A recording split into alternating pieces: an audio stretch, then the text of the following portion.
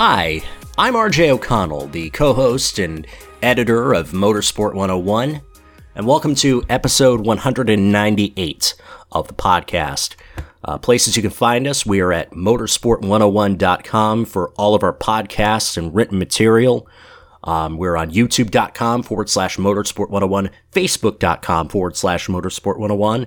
We're on Twitter at motorsport_101. And if you wish to follow the regular cast of hosts personally, you can at Harrison101HD, at Ryan Eric King, that's with 2 Ks, and at RJ O'Connell with 2 Ns and 2 Ls. And if you wish to back the show financially, you can at patreon.com/motorsport101.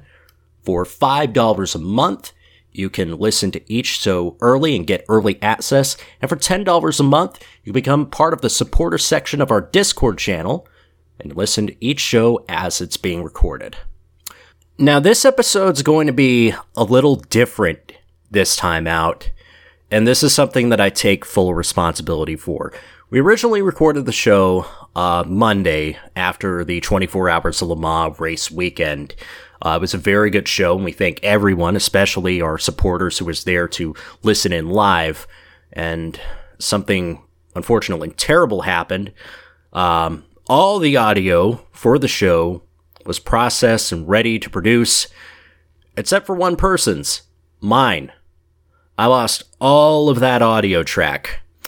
So in an effort to salvage the show, to provide something that you and the listeners can enjoy, hopefully, what I've done is I've salvaged most of the MotoGP and World Superbike segments from the original recording. I wasn't much of a part in it anyway. Our main host, your friendly neighborhood Andre Harrison, did a wonderful job of knocking it out of the ballpark, as he does. One of the best people with motorcycle racing that I know of anywhere. So we got that segment on. We have the World Superbike segment, our review of the MotoGP Catalan Grand Prix. And on Friday, June 21st, myself, Ryan Eric King, and special guest Cam Buckley, that's C Buckley 917 without the vowels, we decided to re-record our review of the 24 Hours of Le Mans a second time. And I cannot thank Ryan and Cameron as well for being able to take part in that. Again, I'm very sorry that this episode comes out so weird. I hope I've done the best job that I can to make sure that this is presentable. And with that said, after this quick musical interlude, we'll be back as Dre, King, and Cameron talk about the MotoGP Catalan Grand Prix.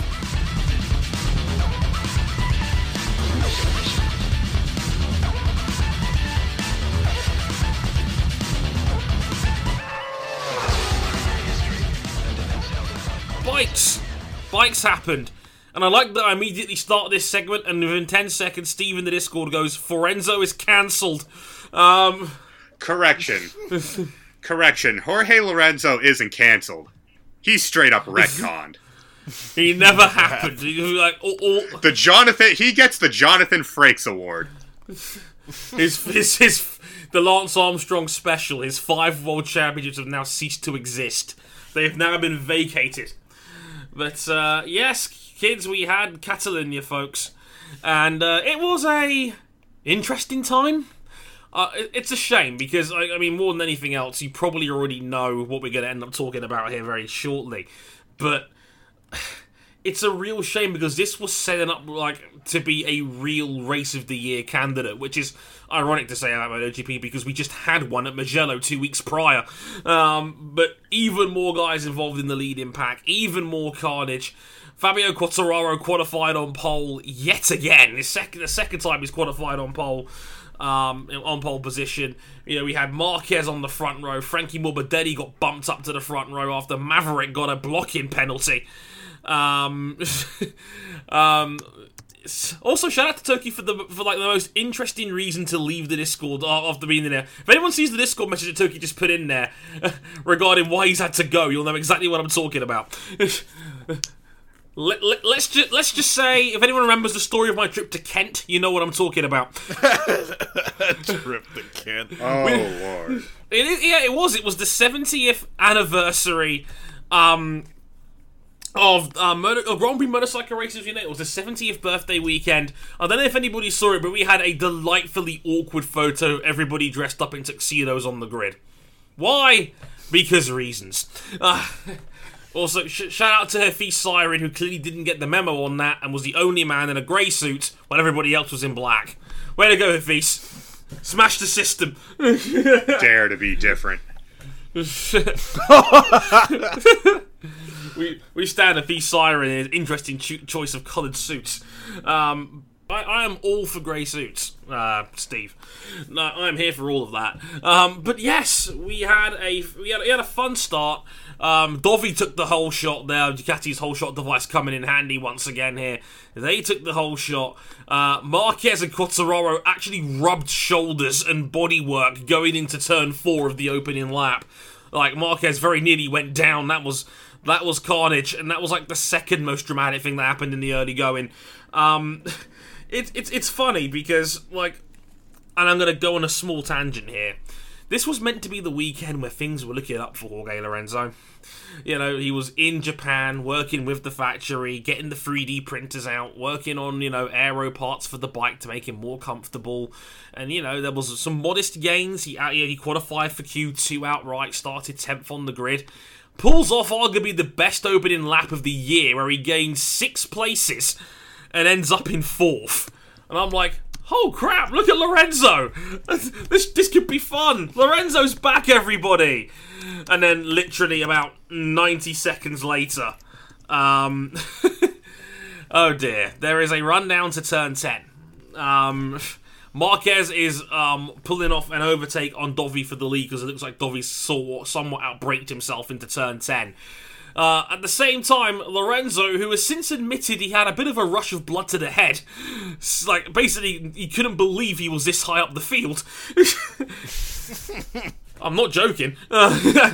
Tries to pass Maverick Vinales for 3rd. He goes in too hot. He trail brakes into turn 10. Remember, this is not the old turn 10. Okay, this is the Formula 1 turn 10. It's a lot tighter. It's a first gear corner in these bikes.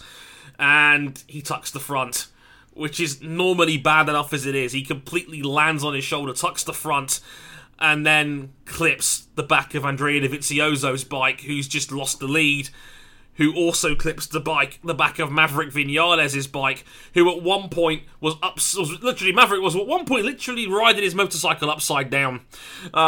It's a great picture. You should really go out your way to find it on BT Sports Twitter.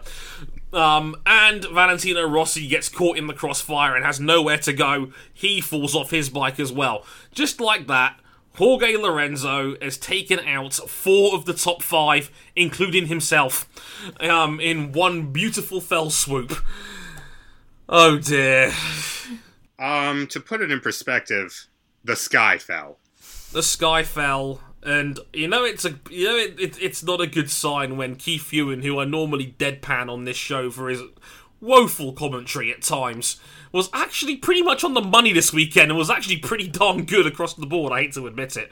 I have to clean my tongue just admitting that. But the line of, like, Jorge Lorenzo goes from hero to absolute below zero. Like, that's a new phrase. Oh, God. And it's like the phrase of literally, Jorge Lorenzo, what have you done? When he hits the canvas, as it's just like a wreckage of fallen bikes and riders not quite believing what had happened. Like, as Lewis points out in our Discord, he just says, and I quote, if there's a single rider that didn't need a huge slice of luck, it's Marc Marquez, who we didn't mention, got away scot-free. He had dodged the incident. He was the only rider that really made the apex of the corner. He gets away cleanly. Everybody else is on the canvas, and by this point he's got like a 1.5 second lead on Danilo Petrucci, and effectively the race was done right there and then. Marc Marquez doesn't need your help to beat the field bloody. No, he doesn't. But hey, when you got a helping hand from a teammate, or in this case a helping I saw on front Twitter, axle, teamwork makes the dream work, or something. My brother went viral for having like a tweet with 400 retweets on it talking about what's going to happen when Lorenzo, Rossi, and Dovi all find Lorenzo in the pit lane, and it's literally somebody getting beaten up in a huge pack fight. We're all going viral. Yeah, my brother is now more famous than I am. Like it's not that I was very famous to begin with, but here we are. Now, like, the funny thing is that I am not in the camp that totally blames Lorenzo for this one. Amazingly, I can't believe I'm even saying this. It's like, I feel like that was a series of unfortunate events more than, like, oh, it's Lorenzo's fault. Listen, everybody does these sorts of overtakes. It happens. And But not on lap 2, though. okay, it's a... I love that the first tweet is Steve going, "You shut your Marquez fanboy mouth." It's like, I understand, like, if he's lunging to get on the podium with 2 laps to go, but on the second lap of the race, I don't know about that, fam. It was a tad aggressive, I'm not gonna lie. But then at the same point, his teammate is literally passing a guy for the lead. I mean, what do you want me to tell you? Like, is that too aggressive, or am I missing something here? Like, it's like Lorenzo was a little bit over the line in terms of recklessness, but I can't believe I'm saying this again. I was thoroughly in the camp of Valentino Rossi, who actually was to basically narrow it down. You could basically narrow it down to shit happens. Basically, We're in a situation, we're in a timeline where Valentino Rossi is approaching an incident where he got taken out through no fault of his own with nuance. With nuance, and yeah, it's like, yeah, I find it amazing that of all of this, like, Rossi was the most philosophical. It's amazing because one guy who was completely livid about this was Maverick Vinales, who, to be fair to the old boy, has been taken out in incidents that weren't his fault for the 3rd time in 7 races this season. And Maverick went in on Jorge Lorenzo, and I quote, "He only needed to wait for 4 corners to overtake me. Also on the warm-up lap, he overtook me on the inside without a reason I didn't understand. If you ask me, it looks like a rookie mistake, and he's a 5-time world champion. Sometimes we have to think on the bike. Lorenzo should start last on the grid. He took out 4 riders. Today he destroyed my race, Valentino's race, and Dovizioso's championship a little bit, because it's pretty hard to recover 25 points. As Lewis points out, the one time Maverick gets a really good start, that happens. Shouldn't we say redacted says? Yes, maybe so. Maybe that's a bit more fitting. Like, okay, he's not gonna get a back of the grid start. Come on, people. Yeah, I believe it's already come out that he's going to avoid penalty. And I think that's the right call. I don't think he did anything inherently wrong. I think he just made a mistake, and unfortunately, you know, he collected a couple of rides. This happens all the time in bike racing, you know? It went from being a minor mistake and it just snowballed. Real quick. Like, I think the image of it, and I think the fan reaction to it, I think because it was Lorenzo, who I think people have been waiting to throw shade. I think this is like the golden carrot they were looking for, and I don't think it's that. It's ironic because, like Lewis mentioned in the Discord again, funnily enough, Bradley Smith did get a penalty for wiping Alicia out the same corner on the opening lap. This was not picked up on the hard cameras at the time, but Bradley Smith, who's riding for Aprilia as a wildcard this past weekend, he was deemed to be riding irresponsibly, and he T-boned Alicia Spargaro on the opening lap into that same turn 10 and was given a free place grid drop for next time out. And poor Alicia had to go to the hospital straight away because he had like bone fluid. I think he had a bone edema. Fluid in the knee basically. He had to go and operate on that shit like straight away basically. Excuse me while I go screaming into the night. So poor Alicia, we all love on this show. Speaking of right, the first ever podium finish for the Petronas Yamaha team, who like this has been coming for Fabio for a long time. You know, Fabio's been due a complete race, and this was the most complete race he's had by a country mile.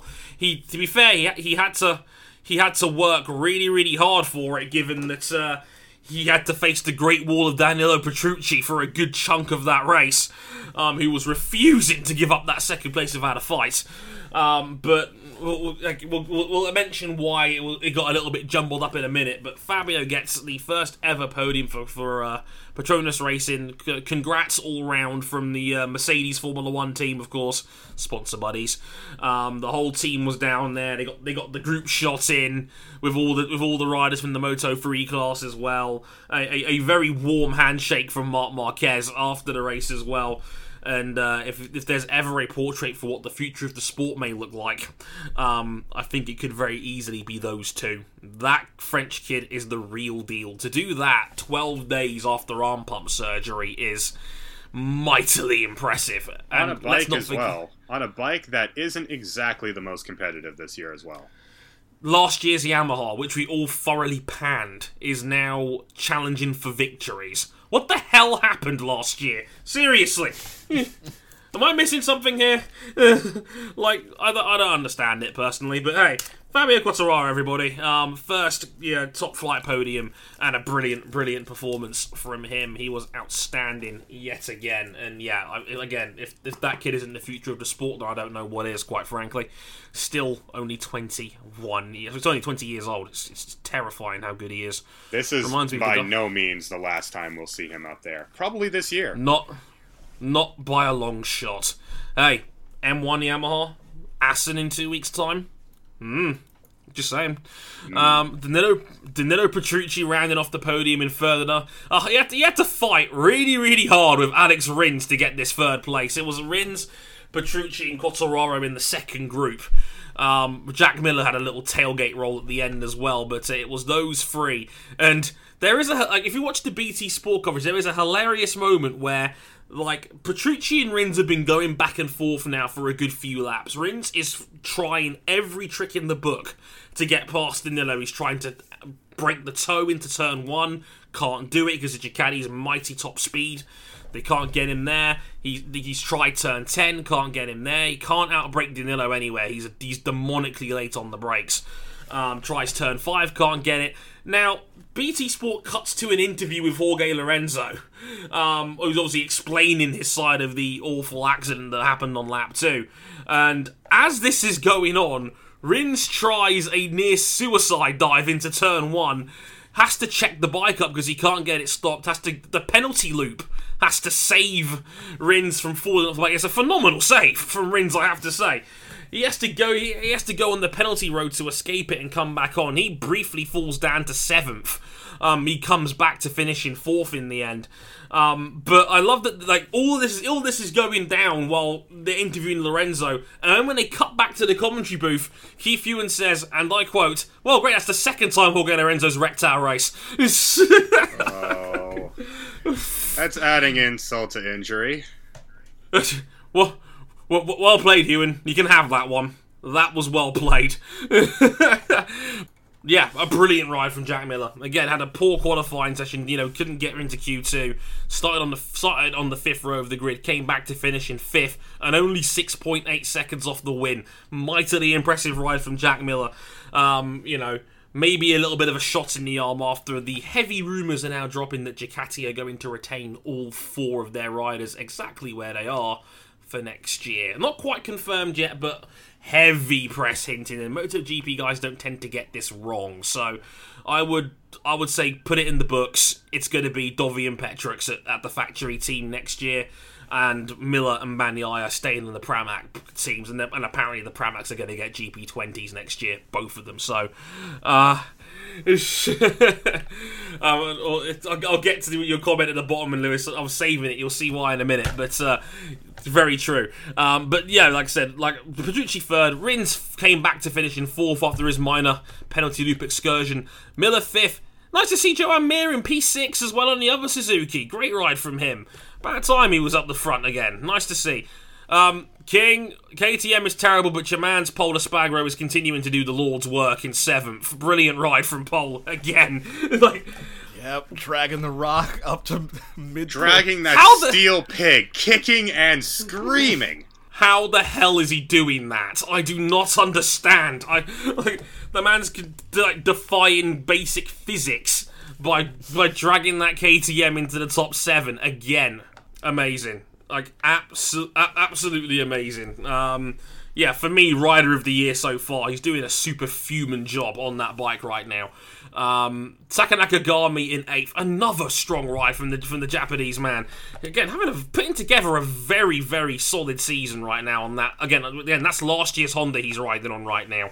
And yeah, another very, very strong ride from Taka Nakagami.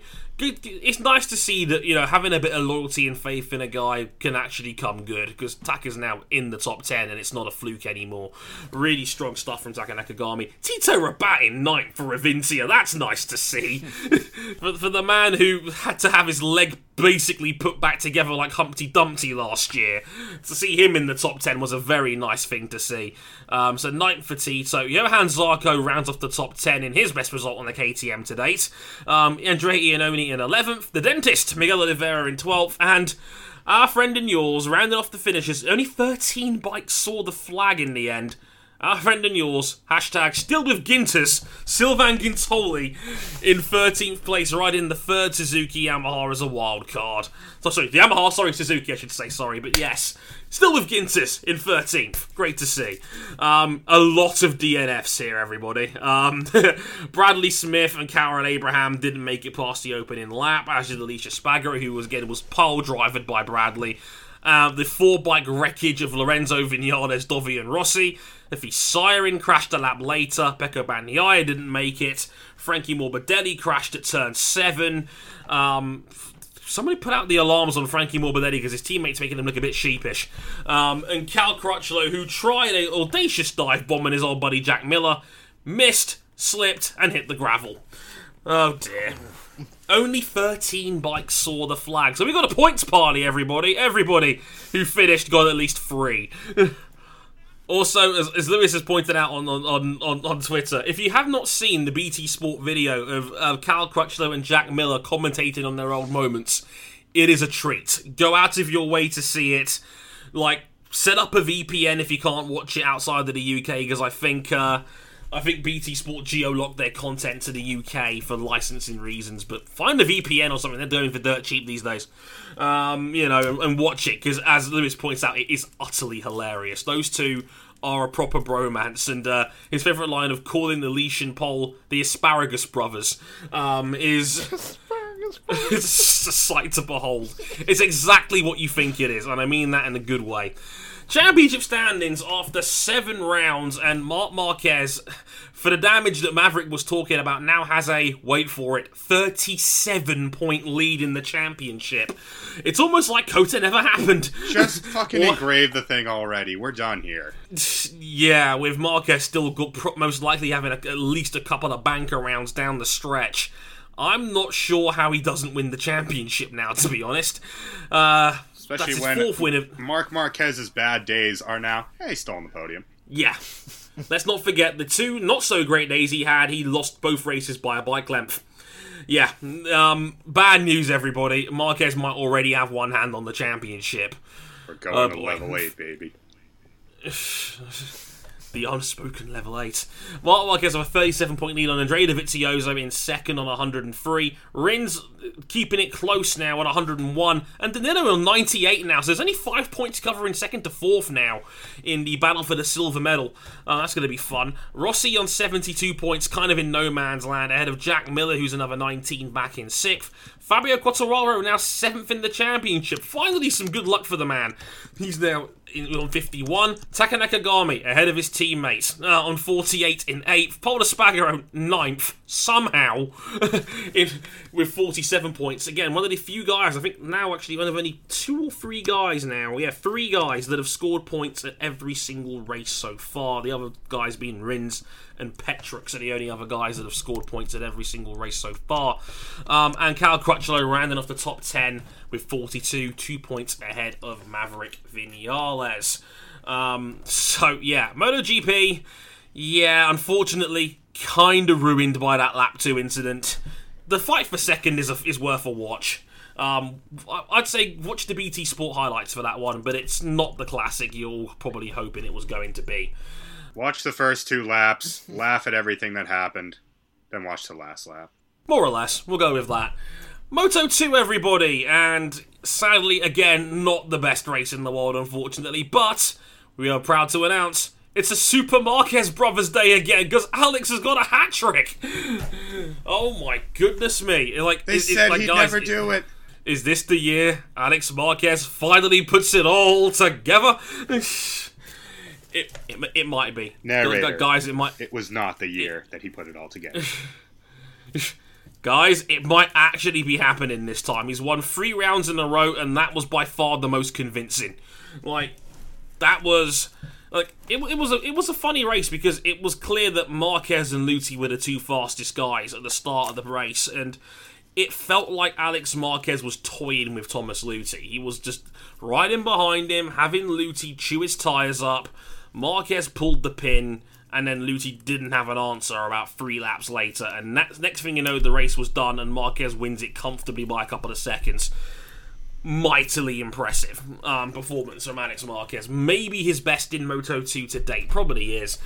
As Lewis points out, a month ago we were worried Boulder was going to walk away with it. Now we're worried Alex will. Think there's a long way to go yet. Very true. I mean, again, I can understand the Groundhog Day tentative nature on this one because...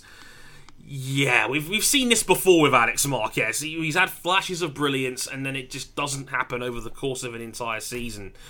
And I hope it works out because the top flight could do with a second Marquez. I think we've been waiting for this to happen for half a decade now. I think it's time. I hope. Anyway, maybe the learning curve might be a bit too slow, but I hope he ends up getting in. Thomas Luthi in second, another solid performance from the perennial top contender. Jorge Navarro with another podium, is 4th in the last 5 races on that speed-up chassis. Navarro doing the Lord's work again in 3rd, one of the fastest guys out there. They're having a really solid season. Augusto Fernandez, who must be getting really sick and tired of having to fight Navarro every weekend for a podium spot, was in 4th. Good day for the rookies as well. Enea Bastianini was 5th for the Italtrans, matching his finish at Mugello. Not a fluke. Nice. It's worth a shout out to Fabio Di Gianantonio, who was on track for a podium himself, but then crashed at turn 10. Heartbreaking. I was hoping DG was going to get there. He's a lovely bloke. He really is. Luca Marini in 6th. Marcel Schrotter 7th. Xavier 8th. Sam Lowe's 9th. Tatsuya Nagashima, who really loves finishing in 10th. Ahead of Kingsman's Brad Binder in 11th. Get your KTMs together, people, for God's sake. Andrea Locatelli 12th. Nicola Bulliger 13th. Corsi 14th. And Jorge Martin rounding off the points in 15th place. And also, again, we've not mentioned Lorenzo Baldassarri properly yet. Guess what he did? I'll give you a hint. He didn't win. Yes, he binned it. Again. For God's sake, Lorenzo, get it together. 3 wins, 3 DNFs. It's literally like his season is a metronome. It's perfectly balanced. We call that the glass cannon. Glass cannons don't win championships. Well, at least not from my experience.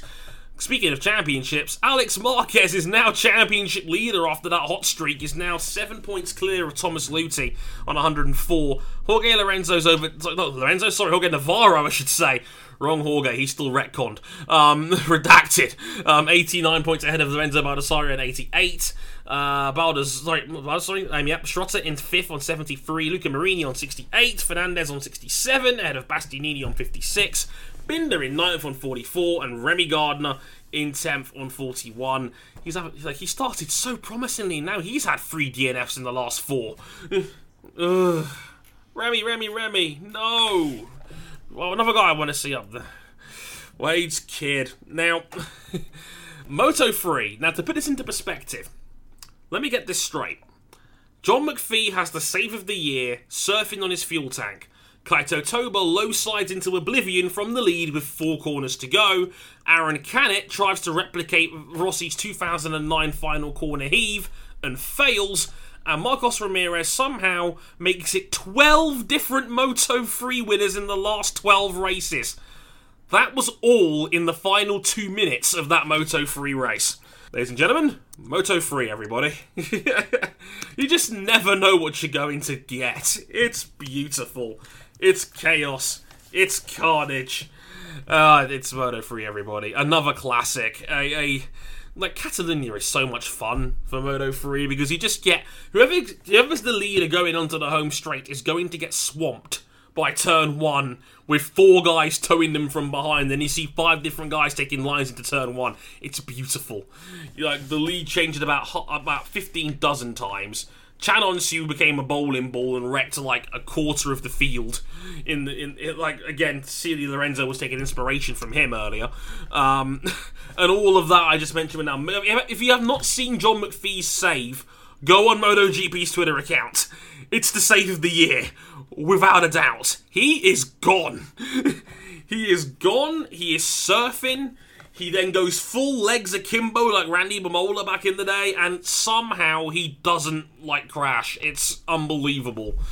It's an unbelievable save. Kaito Toba was on the brink of another victory, and he low sides it and crashes at the turn 10 hairpin with just 4 quarters left. It was very sad. And as mentioned, Marcos Ramirez's first ever Grand Prix victory.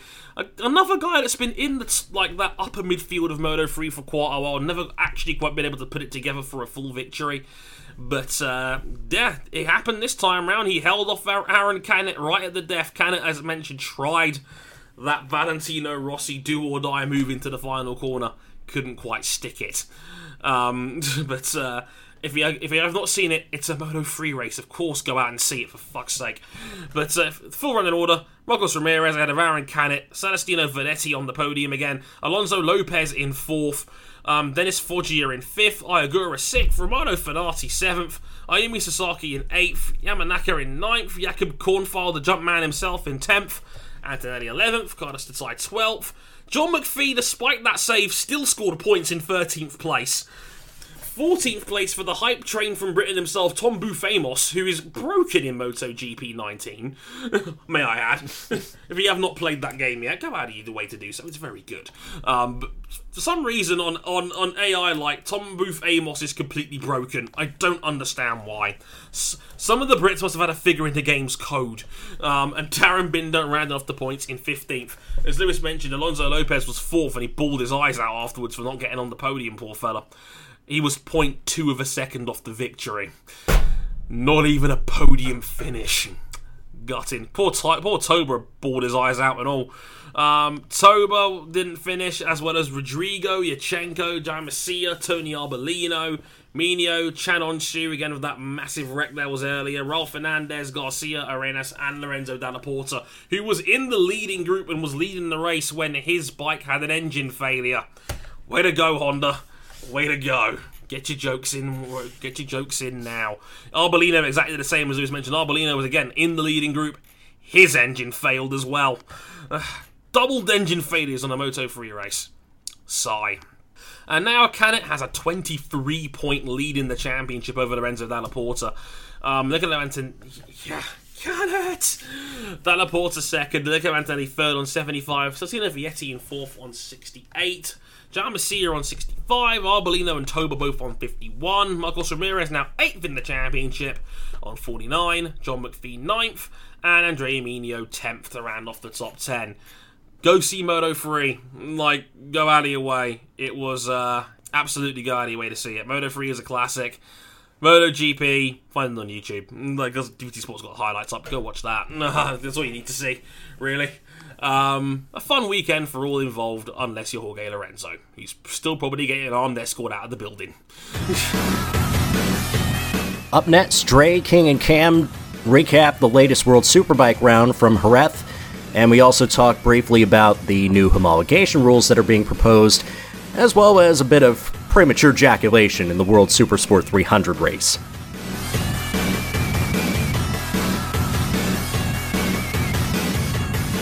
I believe they've dropped the count to potentially 50. I think there's talks about it. I'm not sure I've seen it hard confirmed yet, but I'm hearing I think they could be dropping it to only 50 units required, which is basically homologation specials. I need to just check something here.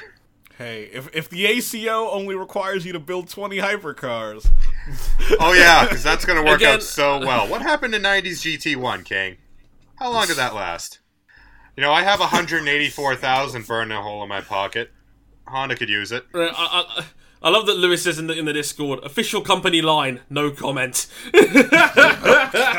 Oh dear. I'm not a fan. Let me make this absolutely clear. It's like I find it strange that World Superbikes has watched how this season has gone down, and they thought, you know what would be a really good idea?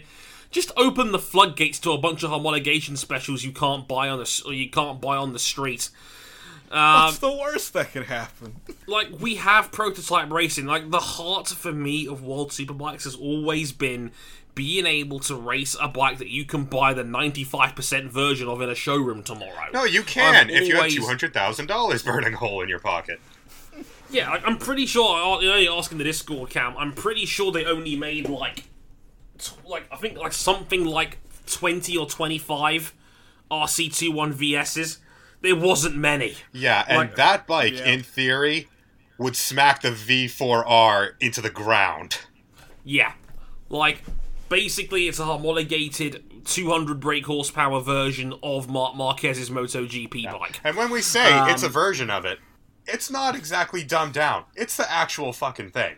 Just with less power and quieter to fit noise regulations and track limits and whatnot. But yeah, that's the way they're clearly thinking this. They want to make more homologation specials, and I'm not a fan of it at all. Especially, you've seen this season. You've seen Bautista wipe the floor with people. This is your solution? Seriously? Well, I'm not a fan of it for what it's worth. I don't like it because the problem is that no one's buying superbikes anymore. So, it kind of feels like, Dorna kind of has to, force its hand a little bit on this one because,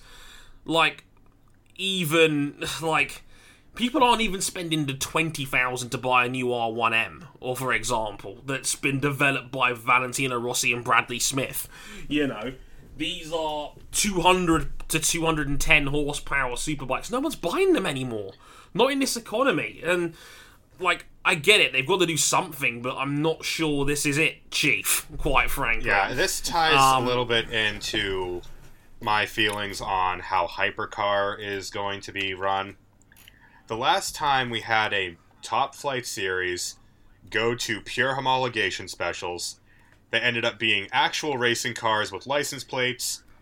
Mercedes became extremely dominant.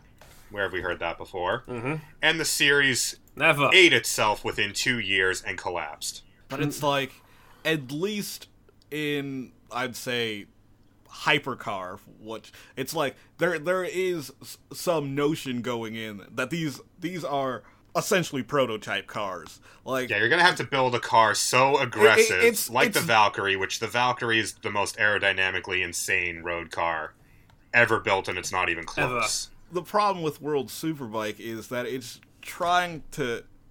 It's supposed to fill a niche where it's people want to see production motorcycles race. They're trying to fight fire with the V4R. They're trying to fight fire with fire, and they might blow the whole damn thing up. Yeah, because if you transform World Superbike into MotoGP Lite, you're just telling everyone, hey, just watch MotoGP. Well, that and the fact that if companies start doing this and building pure homologation specials, the development costs associated with the homologation specials are ridiculous.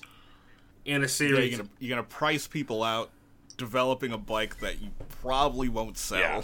Which means that one team who's willing to spend more than everyone else will become dominant, and people are going to stop watching. We already have enough of an issue when Alvaro Bautista is beating everyone bloody. But hey, in positive news, he didn't win both races this weekend. Huzzah! I like how this is a celebration. Yeah, amazingly, Bautista binned it in race 2. I was like, oh crap, okay. We have a race here. Oh wait, Vandermark won easily. Crap! He's human! Now, this is a classic here, folks. World Supersport and the hectic race over the line. We had a 4-way fight on the line between Manu Gonzalez, Mark Garcia, and Ana Carrasco taking the podium. But we have to give a shout out, kids, to one of my favourite running jokes on this show. It's not Fight Club, it's what we call the Jacobellis moment. Kids, don't ever fall into the trap of the premature celebration. It's not good. You look like a fool. Ask Alex Rins in his Moto 3 days. If you want a link to the Discord chat, guys, who wants to see this, here it is! Ladies and gentlemen, I present to you Galang Hendra Pratama from Indonesia, who thought he won this photo finish. Oh no! No! Oh, the man thought he won it. Oh, In the it's so words of heartbreaking. DJ Khaled, congratulations, you played yourself. Oh dear, like, I honestly don't know how he thought he won that. Like, he's pulled out of a slipstream, like, 100 meters from the line, and it's like, dude, you're nowhere near. It's like, why did you think you won? Oh, no! It's like, dude, the photo finish is like 20 meters in front of you. Oh, apparently, according to Lewis, apparently our beloved Pratama thought he finished on the podium. And the saddest part is he didn't even finish there. He finished in fourth, a tenth of a second off the win. It's heartbreaking. Manuel Gonzalez won that photo finish ahead of Mark Garcia by 19 thousandths of a second, with Ana Carrasco third, 0.048 behind. Kids, don't do a Jacobellis, okay? We can't have this, otherwise we will be forced to mock you on this program. Pratama, I'm sorry. It can't be this. Poor fella. Oh dear, oh dear. Up next, me, Ryan, and Cam debrief for a second time the 24 Hours of Le Mans, which gave us time to digest some news that went down 24 hours after the race concluded.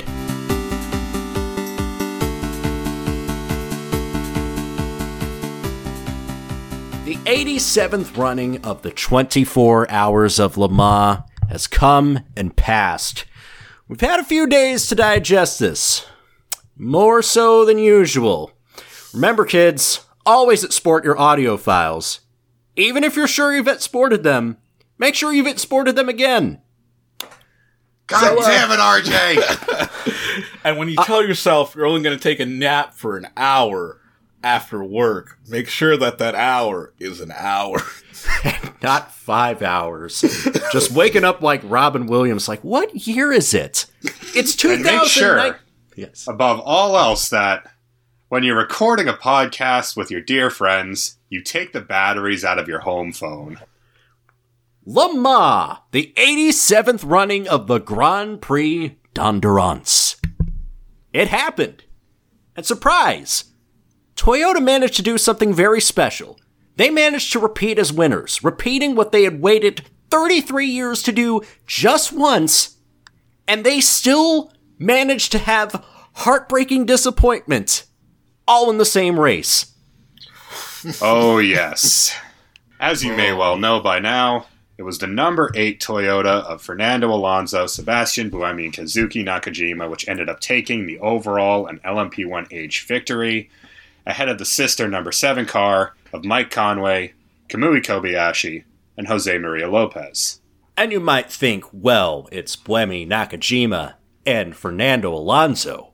You might think that, this was preordained from the beginning, but hold on a second, because all weekend of the race, all week starting from practice into qualifying into most of the race themselves, where the number 7 car led over 330 of the 385 laps completed, the number 7 car was the dominant car of the race. Yes, to put this in perspective, Mike Conway was on another level this race. He drove the race of his life. He was the fastest driver on average out of anybody, in any class, in any car. That's right. So a couple of things here about Mike Conway. On his second lap of the race, he put in a time of 3 minutes, 17 seconds, .297. That is the fastest ever race conditions lap ever around the Circuit de la Sarthe in history. Faster even than the 2015 Audis, which were allowed significantly more fuel flow, and were allowed to dump a whole lot more hybrid power at a given moment for boost. The average of his fastest 30 racing laps, and we would like to thank the folks at the B Pillar, thank you, Matt, for compiling this data. His fastest 30 laps average was almost 0.7 of a second quicker than the 30 fastest laps average of Fernando Alonso. That's two-time Formula One drivers champion Fernando Alonso. And, we're vaguely familiar with Mike Conway through his IndyCar accomplishments. He was the ultimate road and street course ringer for a time before taking on this gig with Toyota.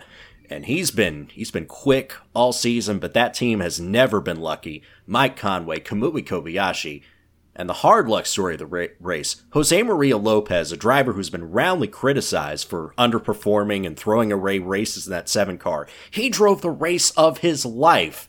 But in the final hour of the race, Cam, let's talk about it. Well, the number 7 car, well in control after a safety car opened up the gap between themselves and the sister number 8. Remember this, it becomes very important later. They had no pressure. They were calmly going through traffic, keeping their pace under control, and then the car reported a puncture back to the pits. Oh. Now they come in, they take it slow, they have more than enough of a gap, and they change what is reported to be a flat right front tire. The car goes back out of the pits. Problem solved, right? Oh. As it turns out, it was the right rear tire that had deflated. How could a team like Toyota Gazoo Racing, the only factory team in Premier Class Racing with a wealth of resources and engineering and data to pull from, how did they get this wrong? Because, as was diagnosed in the post-race, the wiring loom had been wired incorrectly by the team, and effectively, while the tire sensor was not malfunctioning, it was reporting on the wrong corner of the car. Toyota lost this race because of a part that cost just a few bucks that was wired incorrectly while still functional. I mean, they finished 1-2. They had a 1-2 finish in this race. Let's not forget. Toyota wrapped up both championships with back-to-back 1-2 finishes at Le Mans the Super Season. Yes, but sir. It doesn't feel like a 1-2 finish for Toyota, does it? No. Somehow a 1-2 crushing performance at Le Mans has ended up somehow with crushing disappointment. Right, and you could see that crushing disappointment on the faces of Conway, who was damn near ready to burst into tears on the podium. He didn't want to be on that second step of the podium. Kamui Kobayashi had said after the race, I don't really like Le Mans right now. Yep, and Jose Maria Lopez put it best. I cried all the way back to the pits. It's a real shame because that team was due a stroke of luck. And, I think it was a given that the number 8 team, Buemi, Nakajima, Alonso, they were going to win the World Endurance Drivers' Championship anyway. So the feeling was, right, the 7 can win the race. There's no pressure on them anymore. They can win the race. The 8 car can wrap up the championship, and Toyota can take a 1-2 finish because that's what's expected anyway since the start of the Super Season for every single round. And it didn't play out like that because of the last hour of the race. That result was overturned. And Buemi, Nakajima, and Alonso go back-to-back at Le Mans for the second time this season. Because remember, it's the Super Season. It's the Super Season finale. Yes, and it's also worth noting, both Toyotas seem to be flying almost in formation with the 8 fairly far off the pace of the 7, because going into the nighttime, we began to see trails of something coming from both Toyotas. Yeah, we watched this race together as it was going at nightfall, and you were reporting there was smoke pouring out, and I was just thinking, no, please don't tell me they're going to break down overnight. No, instead what we got is, in the words of M101 supporter Tony, the world's slowest hand job. Because both cars puffed smoke, both cars had electrical issues, including one where the headlights shut off going into Indianapolis in the dead of night. Oh, no! And until that last hour when that problem cropped up on the number 7 car, they never really showed anything beyond just tiny technical problems. Yeah. I mean, I know, like, in the case of 2016, it was different. They didn't have a car that could last a full 24 hours. This one was a total administrative oversight. I don't buy that it was a conspiracy to give the other number 8 car the win because it's Fernando Alonso at the helm. I think this was more of a case of, as Eve Hewitt, overseer of Radio Show Limited, put it, a combination of bad luck and bad management. Yes, because when they had that first puncture, they only changed one tire. Now, they tried to justify this. Go ahead, RJ. They had enough time to change all 4, Cam. That's the thing. They had a enough well north of 2-minute gap. They could have stopped to clean the car. In fact, during the race, they actually made pit stops to clean the goddamn car. Yeah, I was thinking, like, even if they would have lost the lead on track, with the pace of the 7 car, because go back to the start of the race week, the number 8 had some sort of aero imbalance that was plaguing them all race long. They were nowhere on the pace of the 7 car. Yes. So they could have made that up on track. Easily. And in fact, they damn well almost did, because they cut that gap down to... I can't remember the number, but... The final gap at the end was 16.9 seconds at the end. Yeah. This is the first time that it was over 30 when they came back out of the pits. They were clawing seconds a lap out of the 8 car, clawing to try and get their win back. And it just wasn't enough. But back to the changing tires bit. Now, they tried to justify this post-race by saying, well, the tires we had were 4 stints old. I counter. In 2016, with Toyota seemingly in prime position to take the race win, with Porsche hounding them, Porsche gets a slow puncture on the number 2 car of Niogiani, and they bring him into the pits. They changed all 4 tires, they left nothing to chance, and as a result of the intercooler line failing on the number 5, Porsche got a win because they played it safe. Toyota had an unassailable performance advantage over everyone else, and the number 7 car had 2 minutes over the next car, and they took that risk. Their own teammate, and they took that risk, and it lost them the race. On the other side here, a major accomplishment for the trio of Alonso and Buemi and Nakajima. I don't think we need to belabor much, King, how big this is for Alonso. His 3rd world championship, his first since 2006. He's still going for the Triple Crown, although not this year. I get it. I want to talk about the other 2 guys. You know, the guys whose names are often omitted from the headlines. Often. It's almost like Fernando's supposed to be single-handedly driving the car, according to some people. Yeah, it's worse than the worst perceptions of when Nico Hülkenberg won the race for Porsche in 2015. And even the media didn't touch that then. At least not the more civilized among them.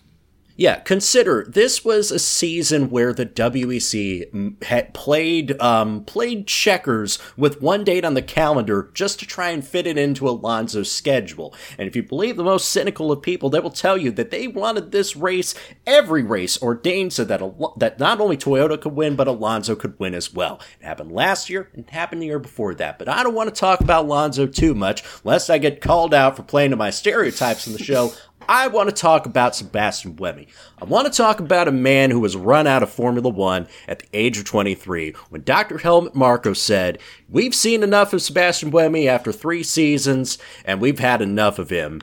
We want Grand Prix winners at Red Bull, and they're not." And he and Jaime Alguersuari at the time, because remember, at the time that he and Sebastian Buemi and Jaime Alguersuari were let go, I should say, when they were let go, it was Alguersuari that were thinking, oh man, that sucks for him. I mean, yeah, Buemi's had his chance, but come on. But see what he has redeveloped himself into after being with Toyota. Again, Sebastian Buemi and Kazuki Nakajima, of the 6 drivers that were with Toyota back in 2012 at Le Mans, they're the only ones left. Alex Wurz retired. Toyota found no more room at the end, first for Nicolas Lapierre and Stefan Sarrazin, then Anthony Davidson, of all people, for crying out loud. So they're the only ones left. Buemi, of course, already a World Endurance Drivers champion, already a Formula E champion. In fact, through his first 3 seasons of Formula E, he still has the all-time wins record in the championship. He has not won a race in 2 seasons. He has not won a race in 2 seasons. Due to changing a lot, allegiances of his team, he's gone from being a Renault factory driver to being a Nissan factory driver. So he's a Nissan factory driver alongside being a Toyota factory driver. I sense conflict of interest here. And all this, and Sebastian Buemi is still just 30 years of age. Remember, he came into Formula One just when he was still just turned 20 years old, as a matter of fact. And, it's amazing to think how much success he's had. He is still part of the Red Bull family, but let's face it, he's not going to be the next Sebastian Vettel, the next Max Verstappen, the next Daniel Ricciardo, but he is having an incredible wealth of success. And how about Kazuki Nakajima? 10 years ago, when he was driving for Williams alongside Nico Rosberg, in a car that Rosberg nearly won in and scored points on several occasions, Nakajima was struggling so badly to the point that he was the only driver to start every race that season and not score a point. Here were some other drivers that didn't score points in that 2009 championship. Disgruntled Renault employee Nelson Piquet Jr., Romain Grosjean and Jaime Alguersuari, 2 very rushed rookies who were thrown into bad spots from the beginning. Antonio Liuzzi, a race-rusted Italian. Luca Badoer, a very, very, very race-rusted Italian. And I believe it was Martin Brundle who said in the off-season that Kazuki's a nice guy, but he just doesn't have the pace for Formula One. He can't string it together over full race distance. Well, as it turns out, in order to find himself as a racing driver, Nakajima had to get lost in F1. Already he's a 2-time Super Formula champion. Already he's won the Suzuka Summer Endurance Race. And now he is the first Japanese driver to win any discipline of an FIA World Drivers' Championship. That is huge. That's massive. And to come in, with his debut with Toyota in 2012, of course, causing a famous, for all the wrong reasons, crash with a certain experimental racing car, which created one of the saddest scenes in all of motorsport. Since then, he's transformed into an absolutely brilliant endurance racing driver. He has everything. He has the speed, the consistency, and the temperament. It was wonderful. He was so consistent. Maybe not the fastest driver in that car, but, very consistent. Yes. Now, I know we're wanting to pick things up here as well. I want to talk about the privateers because one of them had to finish on the overall third-place podium. SMP Racing with the AR Motors, Vitaly Petrov, Mikhail Loshin, and Stoffel Vandoorne finishing 3rd overall. Everybody doubted me. Everybody doubted me when I was like, hey, SMP is going to be competitive out there. Well, little did we know that the Gibson engines would turn heel and start blowing the fuck up. And, when we think of, that's the thing, because the other SMP racing car, the 17 of Sarazan, Igor Rujev, and Sergei Sirotkin had crashed out. It didn't suffer many technical failures. They didn't just On crash the other out. hand, Rebellion Racing had occasional mechanical failures. And I want to talk about Rebellion Racing, in particular the number 3 car, because they were the feel-good story of the spreadsheet, as I say. I referenced back to Matt's data from the B-pillar on those fastest 30 race laps. And again, this is a non-hybrid Rebellion car. Effectively a blown-up LMP2 Orica. Yes. Gustavo Menezes, out of every LMP1 driver, had the second fastest average. He was slower only than Mike Conway by fractions of a second. Thomas Laurent, who Toyota just signed as their development driver, was 5th overall. Yes, now when I said earlier that Toyota had an unassailable performance advantage, I didn't necessarily mean speed. The number 3 Rebellion, when running cleanly, it had the speed. But it just wasn't meant to be. Yes, a multitude of technical issues, and having a huge crash going down the Mulsanne.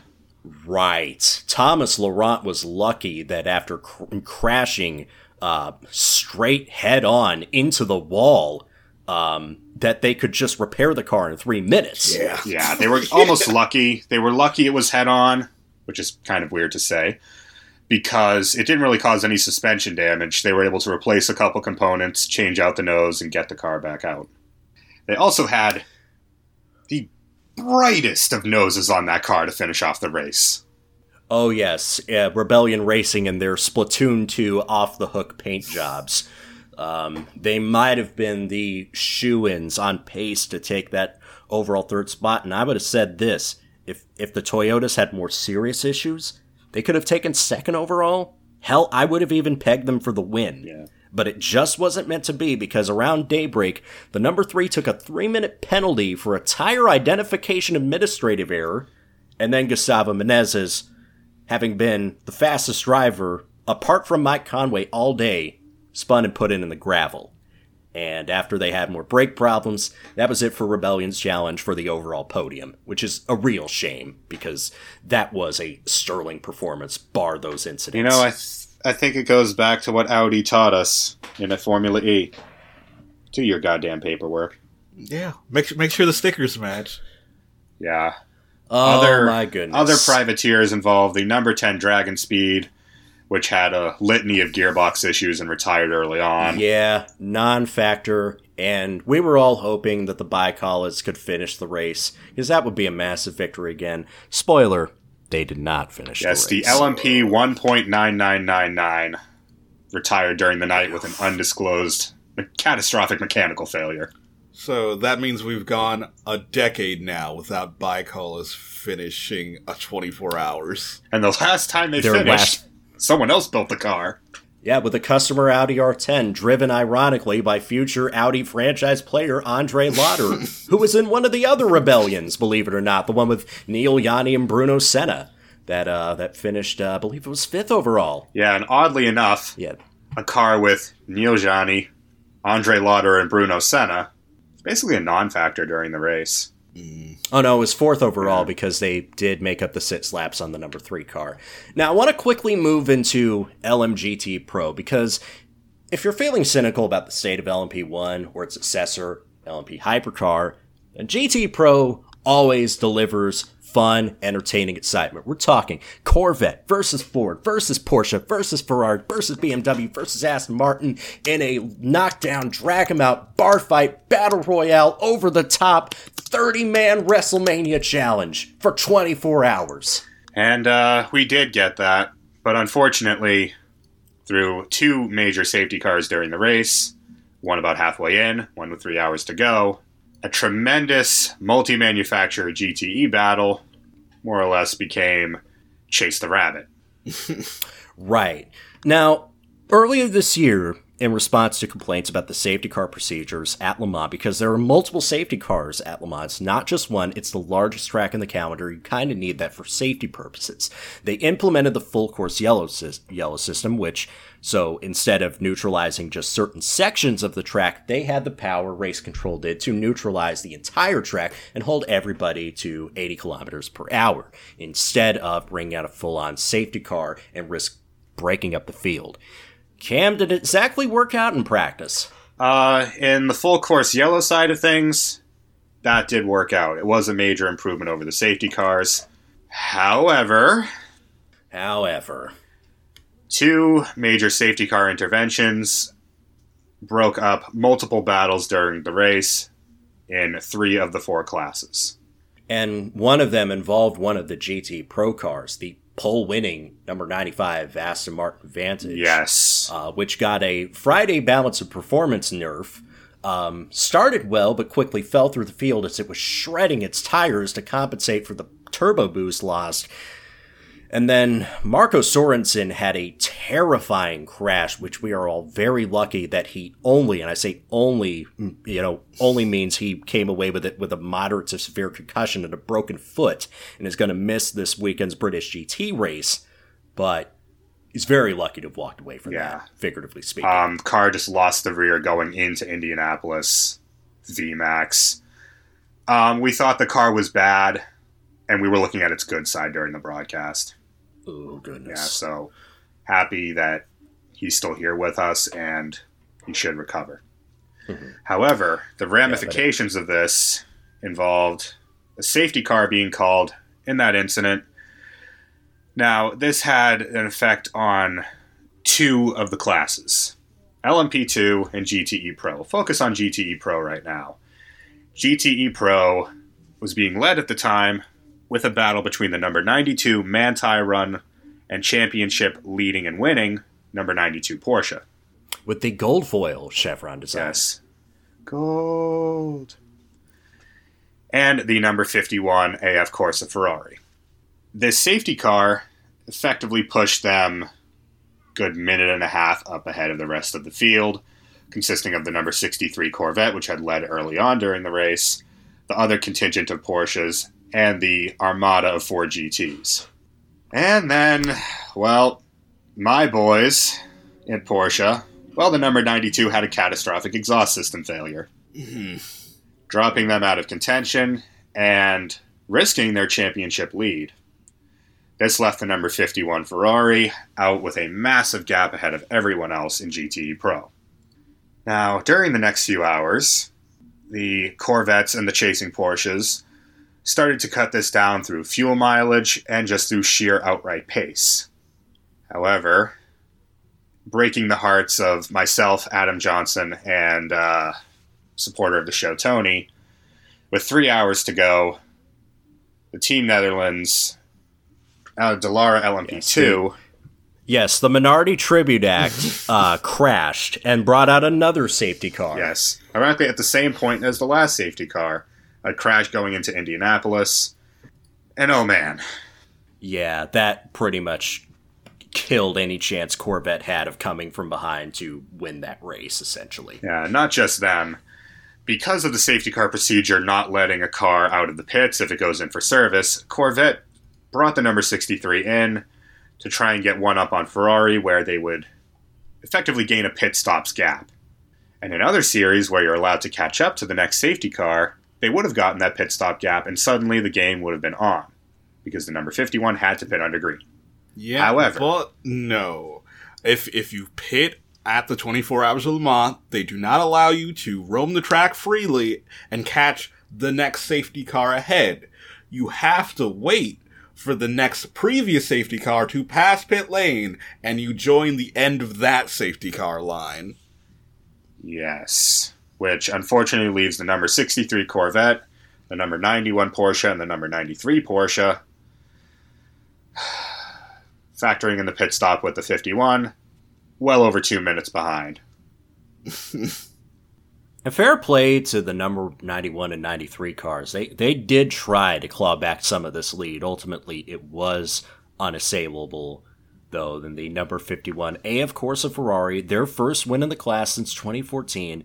Alessandro Pierguidi, former Force India tester James Colato, and Daniel Serra, who becomes the first driver in the GT Pro era to win for 2 different manufacturers after with Aston Martin 2 years ago.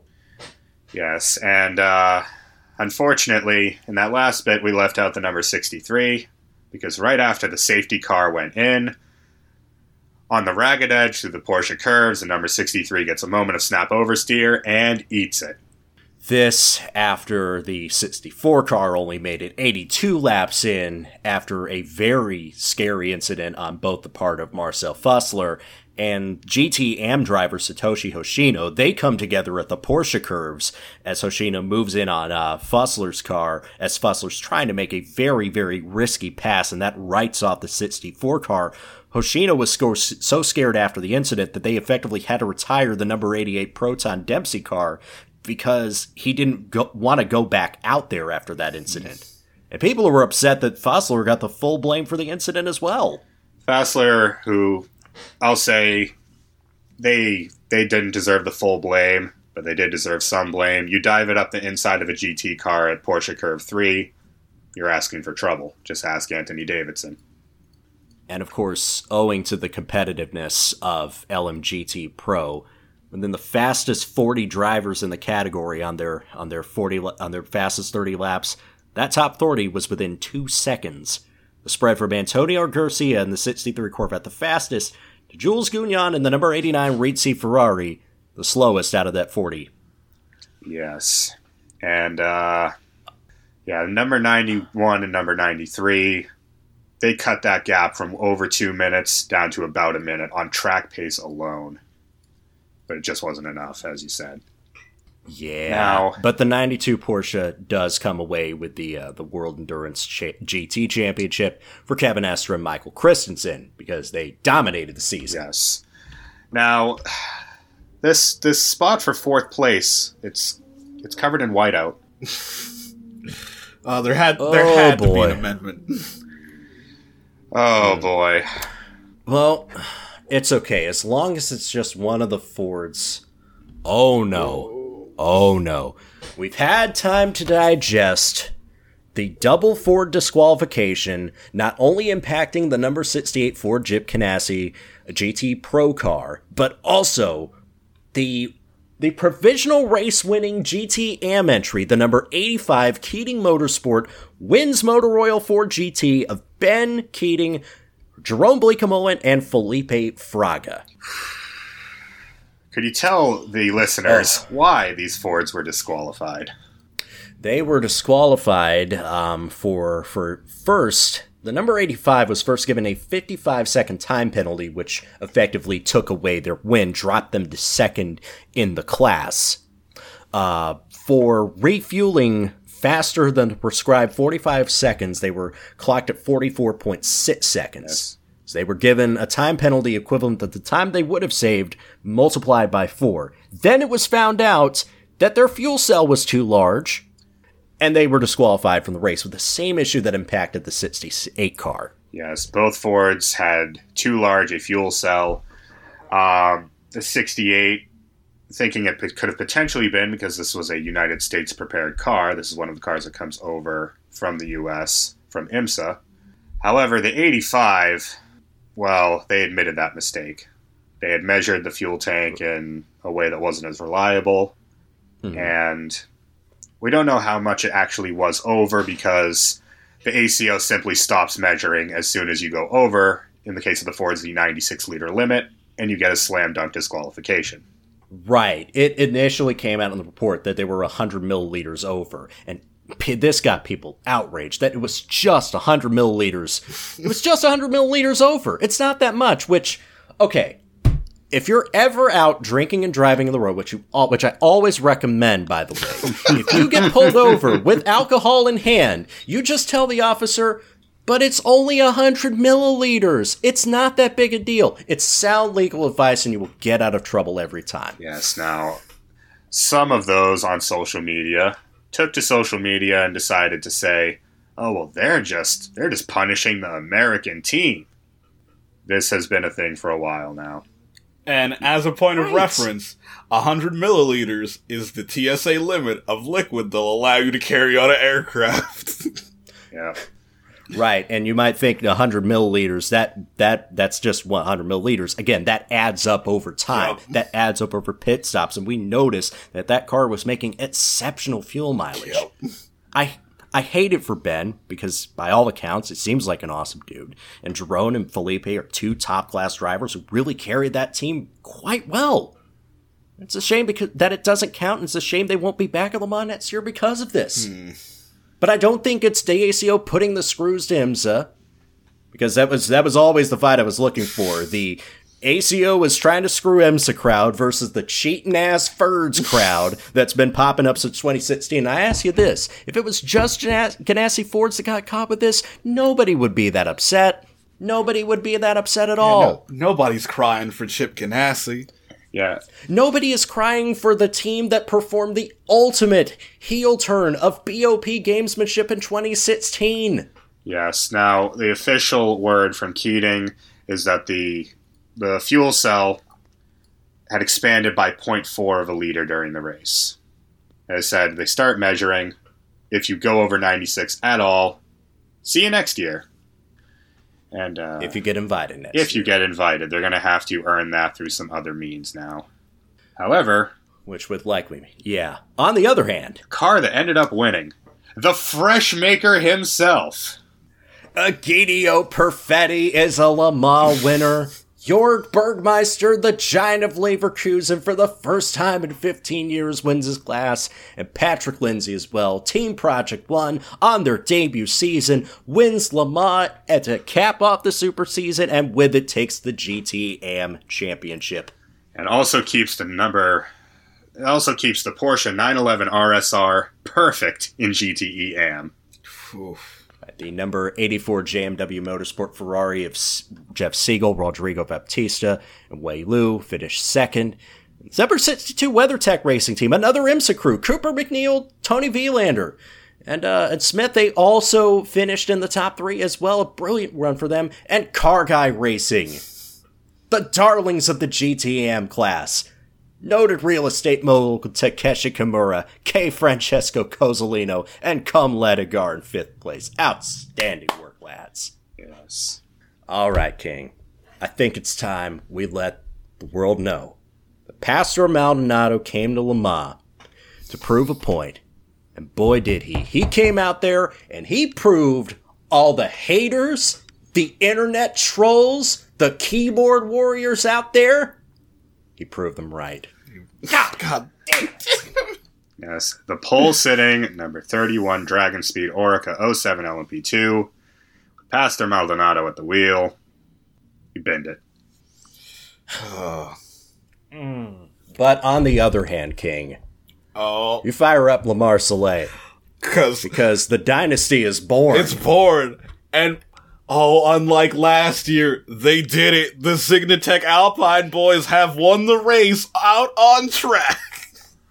Well, they Yeah. could have won it on track last year had the next car we're about to talk about not cheated their ever-loving hearts out. Yeah, LMP2 was looking like a bar fight between two teams. That Signatech Alpine car of Nicolas Lapierre, Pierre Thierry, and Andre Negrau, and the number 26 G-Drive Racing Oris of Roman Rusinov, Jean-Eric Verne, and Job Van Uitert.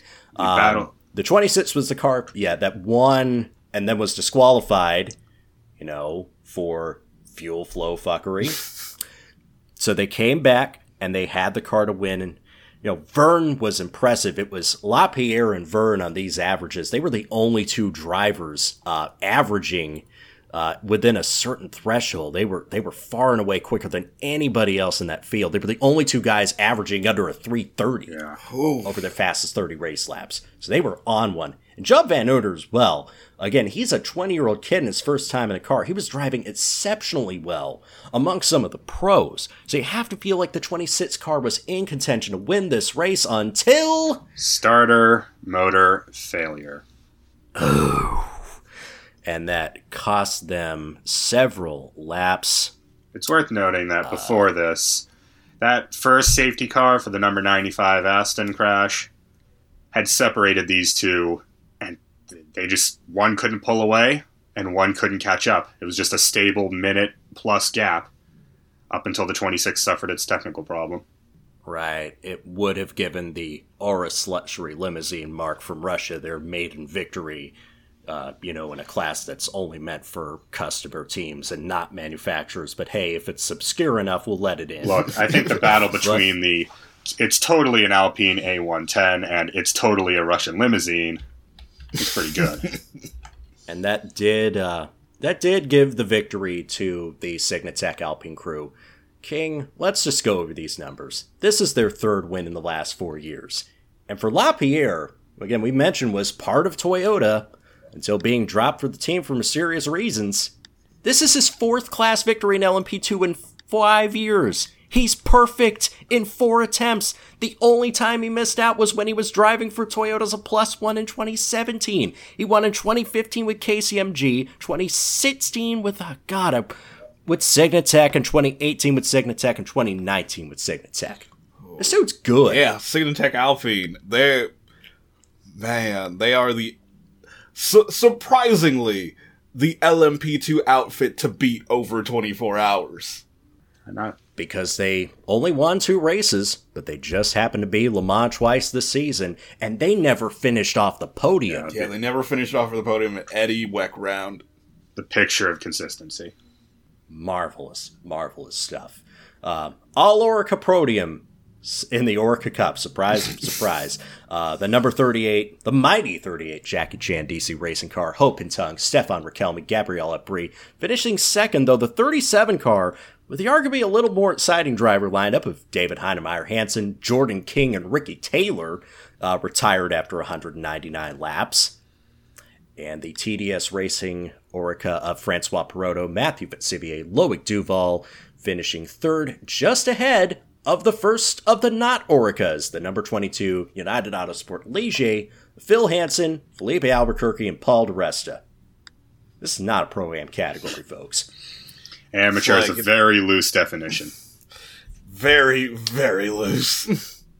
Also, before we wrap this segment up, I just want to say as well, farewell, big friend. Yes. This was the BMW M8 GT's final race at Le Mans. Unless somebody enters it as a privateer car sometime down the road, we will miss our beloved and large friend. It's disappointing to say that the reason why he wasn't mentioned in GTE Pro is because our big friends really weren't in the race. Yeah. But damn it, we got some solid memes out of it. And they're going to come Goddamn back to the right, United States and keep memeing. Coming to America. How are they going to ship The them only over country, here? the only country that's big enough to hold Big Mate comfortably. You just have big mates roaming the wild Great Plains of the Midwest like the wild buffalo. Do you think they're going to bring over the big mate on another big mate? It's the only thing that big enough to cross the whole Atlantic Ocean. They'd have to ship it on a Bentley Continental GT3. I'm just saying. Yes, the Bentley Continental GT3, putting the continent in Continental. It was, somebody say, a good race. Yeah. A much better race than last year, I'd say. Infinitely better. Infinitely better. Like, I think a lot of people were down on the race itself because the last couple hours, like I'd probably say the last 3 hours, were kind of everyone's worst fears coming to the forefront, to me it doesn't really overshadow the full experience of the 24 hours. The race as a whole was very fun to watch. Yeah, in three of the four classes. As Adam Johnson so eloquently put it, you know, everybody's moaning about Toyota dominating, and then the LMP2s or LMP1 privateers are just like, hold my beer, and then the GT pros are just like, hold my entire crate of tequila. Yes, noted Corvette racing superfan Adam Johnson. We'll see a better send-off later in the year, I promise. Right. Very true. I enjoyed the race. Much better this time out last year. Again, I would love to get to Le Mans sometime. Also, one quick thing before we wrap this segment of the show up as well. We're not done with 24-hour racing because as we're recording this, we're just hours away from the start of the ADAC 24-hour race, the 24 hours of the Nürburgring, aka 1/4 of a 96 hours of Nürburgring from the early 70s. God help your shocks. So this one, more of a Pro-Am affair, GT3 cars, GT4s, experimental cars, production cars. An Opel Manta with a foxtail on the roof. An Opel Manta with a foxtail on the roof. That should be your Garage 56 entry. If we can't have Big Mate, that car should win outright. I'd probably say this isn't the event that was this isn't the event that GT3 was created for, but it pretty much feels like it. It is the crown jewel of GT3 racing. It is the crown jewel. It is their world championship event for GT3. Yep. And all the manufacturers are coming out, especially the German ones. Oh, yes, because, stop me if you've heard this one before, Mercedes front row lockout. But Porsche, yeah, Mercedes front row lockout, but Porsche are right there, and it's 24 hours around the green hell, and anything can happen, including snow. Including snow. And as a quick point of reference, I believe the last time a German manufacturer has not won this race was in 2002. Oh, man. Ooh, now, if we're in for what we were last year, expect a bar fight between Porsche and Mercedes. Expect there to be no mercy. Yeah, but also don't sleep on some of the cars in the lower class. Again, there's over a dozen classes of cars, and there are ones that are just basically straight up production vehicles tuned to go racing with a roll cage and a safety harness. Look. I mean, there's a great variety of cars out there. Not, you have your BMWs, your Porsche Cup cars, Audis, everything like that. Your Opel Mantas. Driven by... Yes, your Opel Mantas, and drivers with nom de plumes that are so American it's painful. Again, that race, if you're not already watching it, go ahead and do so. Pop it on after you're done listening to us, of course. We'll be back after this quiz musical interlude, and we'll be back with the next segment of the show.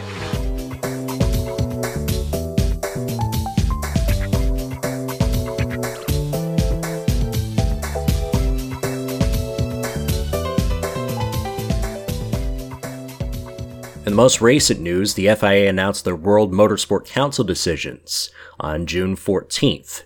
It's been agreed to that the agreement on the 2021 Formula One World Championship Sporting, Technical, Finance, and Governance regulations has been delayed till at least October 2019. Also announced was the confirmation of the new Le Mans Hypercar Prototype category that will replace LMP1 as the top class in the FIA World Endurance Championship starting in 2020. Among the factories already committed to the program are Toyota and Aston Martin, with their hypercars, which will produce 750 brake horsepower and 1,100 kilograms of weight. Both hybrid and non-hybrid cars are allowed to participate. The FIA World Rally Championship has also opened up the capacity to have hybrids in their top class starting in 2022 as well. Danny Sordo won the most recent round in Sardinia after Ott Tanek's car broke down on the final stage of the rally. It has also been announced the new Formula E calendar, which includes a brand new TBA round on the third round of the calendar. It also includes the new season finale at the London Edsel Centre on July 25th and 26th in London, with the New York round being moved up to the penultimate race meeting, as well as a new race meeting in Seoul, South Korea on May the 3rd, 2020. As well, Scott McLaughlin won both races of the Darwin Triple Crown and scored Penske Racing's 600th pole position across all forms of racing. Of course, in the week ahead, you may already have watched, or may be watching right now, the Formula One French Grand Prix featuring the Formula 2 and Formula 3 championships, the IndyCar Grand Prix of Road America, World Superbikes at Misano, Super Formula at Sportsland Sugo, and NASCAR at Sonoma, as well as the 24 hours of the Nürburgring. Again, thank you so much for listening. I know this show's a little different, and again, I sincerely apologize. I take full responsibility for everything that put it in the spot to begin with. We will be back next time for episode 199 of Motorsport 101, as our 200th episode is just another show away. Again, places you can find us one more time. We're at motorsport101.com, youtube.com/motorsport101, facebook.com/motorsport101, on Twitter at motorsport_101. If you wish to follow the host personally, you can at Harrison101HD, at Ryan Eric King, and at RJ O'Connell. Special thanks as well to Cam Buckley, that's C Buckley 917 without the vowels, for joining us as part of this episode. And of course, if you back us financially, on patreon.com/motorsport101 for $5 early access to every show. For $10, you can listen to each show live as it's being recorded on our Discord server. Thank you very much for listening. For Andre Harrison, Cam Buckley, and Ryan Eric King, I'm RJ O'Connell, and thank you very much for listening. We'll catch you next time. Later, y'all.